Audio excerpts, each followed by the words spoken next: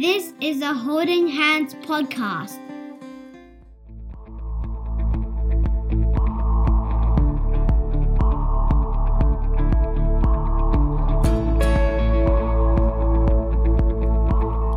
And welcome again to the Always Child Focused podcast. I'm your host, Benjamin Goddard, reporting for duty. And in this episode, we are going to be discussing the sometimes anxiety-provoking first visit. With me to discuss this is Jakki and Sam. Hello again to you both. Hi, Ben. Hi, Ben. So, Jakki, how can parents prepare themselves for a successful first visit? Okay, so it's a really, really good question. It's a really important question. The first visit is always going to be the hardest, and that's for the visiting parent and for the lives with parent, so the residential parent, and also for the child too. We can't forget the child in this whole equation. So as a parent, I'm going to start with the spends time with parents, so the visiting parent. There's a few really good tips to help prepare yourself for that very first visit. It's important to focus firstly on your own mental health and how you're feeling in the lead up to that first visit. It's important to draw upon your supports, your family and your friends, any professional supports that you have. From a practical point of view, things like make sure you know what time the visit starts, where you have to be, where your meeting point is. If you're not familiar with the area, it's also a good idea to look it up on Google Maps even, just to check it out. Yep. Making sure obviously that you're on time at the time that you're meant to be there for. And also just packing a bag. Pack a few snacks, some activities that you think that your child might like to do during the visit, and it could just be something as simple as some paper and some pencils or crayons, or a craft activity or something that you think that they might like to do with you. So just being prepared. For the lives with parents, so the residential parent, again, similar things. So preparing yourself, drawing on the supports that you have around you, including your child in packing a bag. So that's really important. Because this isn't actually an easy thing to do. This is not a natural thing to do. That's correct. Yeah. And it's anxiety provoking for everybody. And it's important to acknowledge that. Yeah. So, things that we suggest for children, in particular, things like putting up a calendar somewhere that is visible for the child, marking there the days that the visits are going to happen, so they know in advance. They can count down the days towards that first visit, and future visits as well. The other thing too is the calendar. Sorry, Jakki, just one thing that kind of comes to mind that I love sharing is printing one and actually putting it on the back of the car seat. So let's say that they sit behind the driver's seat, printing it there so that they're actually seeing it more often than just being at home. And you can actually start to label all of the activities that kids do. So if they go to swimming, you can put a little swimming. I know that some people have done stickers before, which has been really lovely to hear. And it helps kids to actually start to build that sense of time, which they don't build until 6 or 7. So to even have a more visual place than just at home can be quite helpful for kids. What a great idea, because I know that kids at home, they just walk past the wall.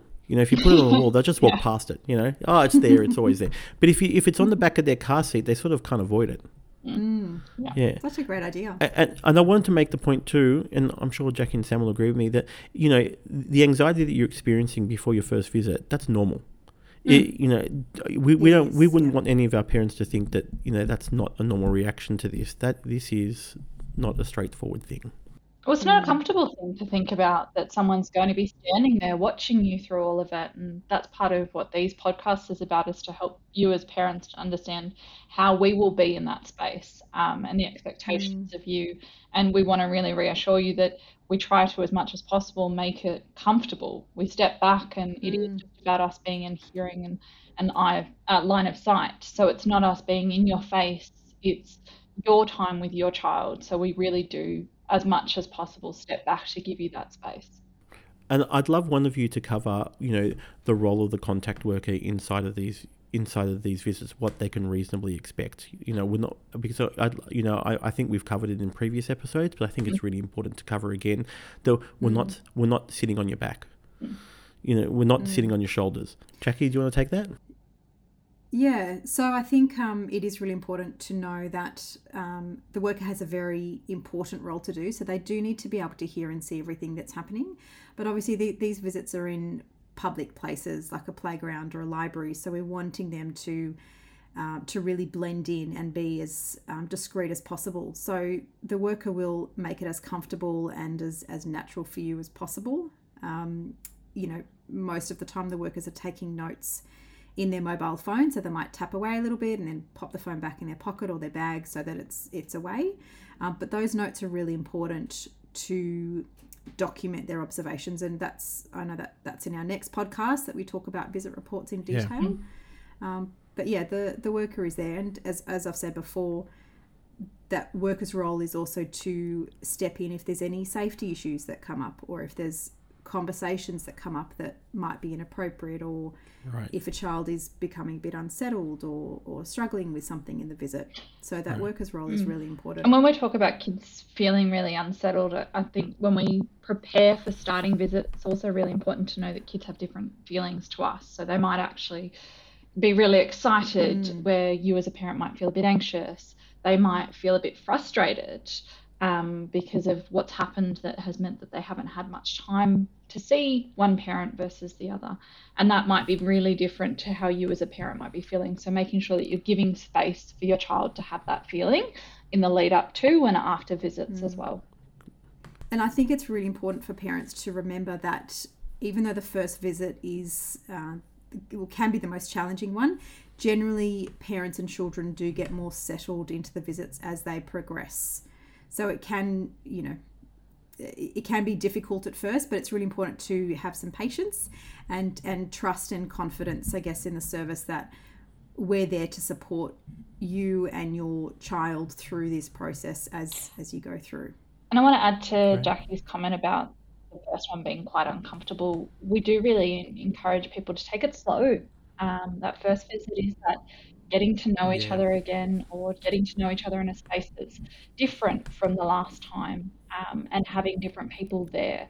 So really making sure that you're able to, as much as possible, connect into how is your child going in this space. And it might be that the first visit is a bit shorter than the other visits because that's what your child needs in that space. It might be that it's uncomfortable for you because you've got a whole bunch of emotions going on. And it's okay that you have that, but really knowing that, reassuring your child that they don't need to hold those emotions that you're having as their parent. That's really, really good advice, Sam. So Sam, we've started to touch on what happens during the visit. Do you have any other things that you think are important for parents to know going into their very first visit? As we've already talked about, being really prepared, having some activities for your kids, going at their pace. But one thing that I really want to highlight that helps these visits is being aware of the time of the visit. And what I mean by that is being aware of when the visit's due to finish. So kids can often find it really hard to then have that part in saying goodbye to you. So the more prepared that you can be for your kids, the better it is. So that might mean being consciously aware of when you've got 15 minutes left so that you can start to prepare them for finishing that visit, so that there are enough time for you to have goodbyes with each other. It's not stressful for the kids. They feel in control of that time as well.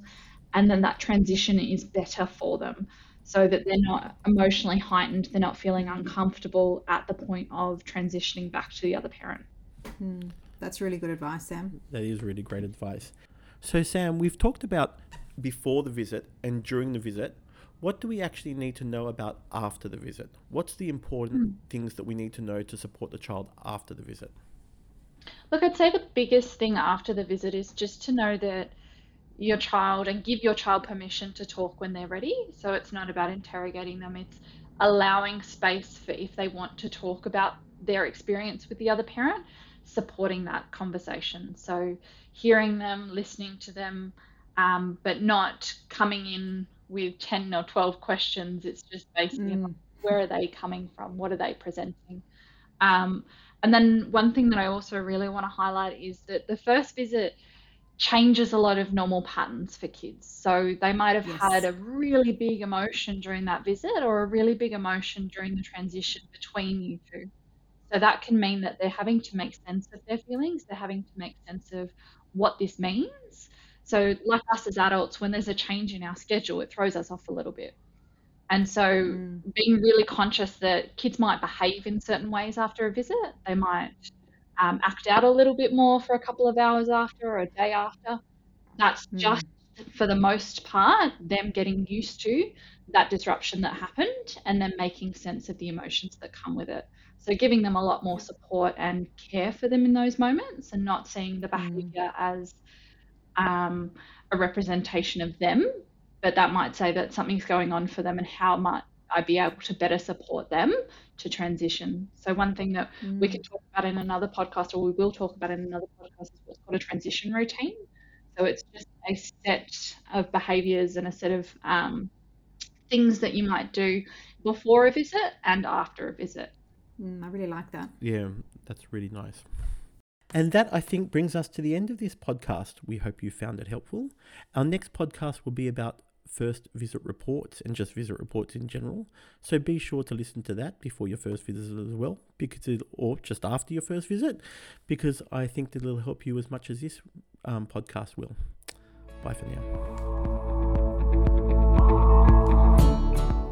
You've been listening to Always Child Focus, a podcast by Holding Hands.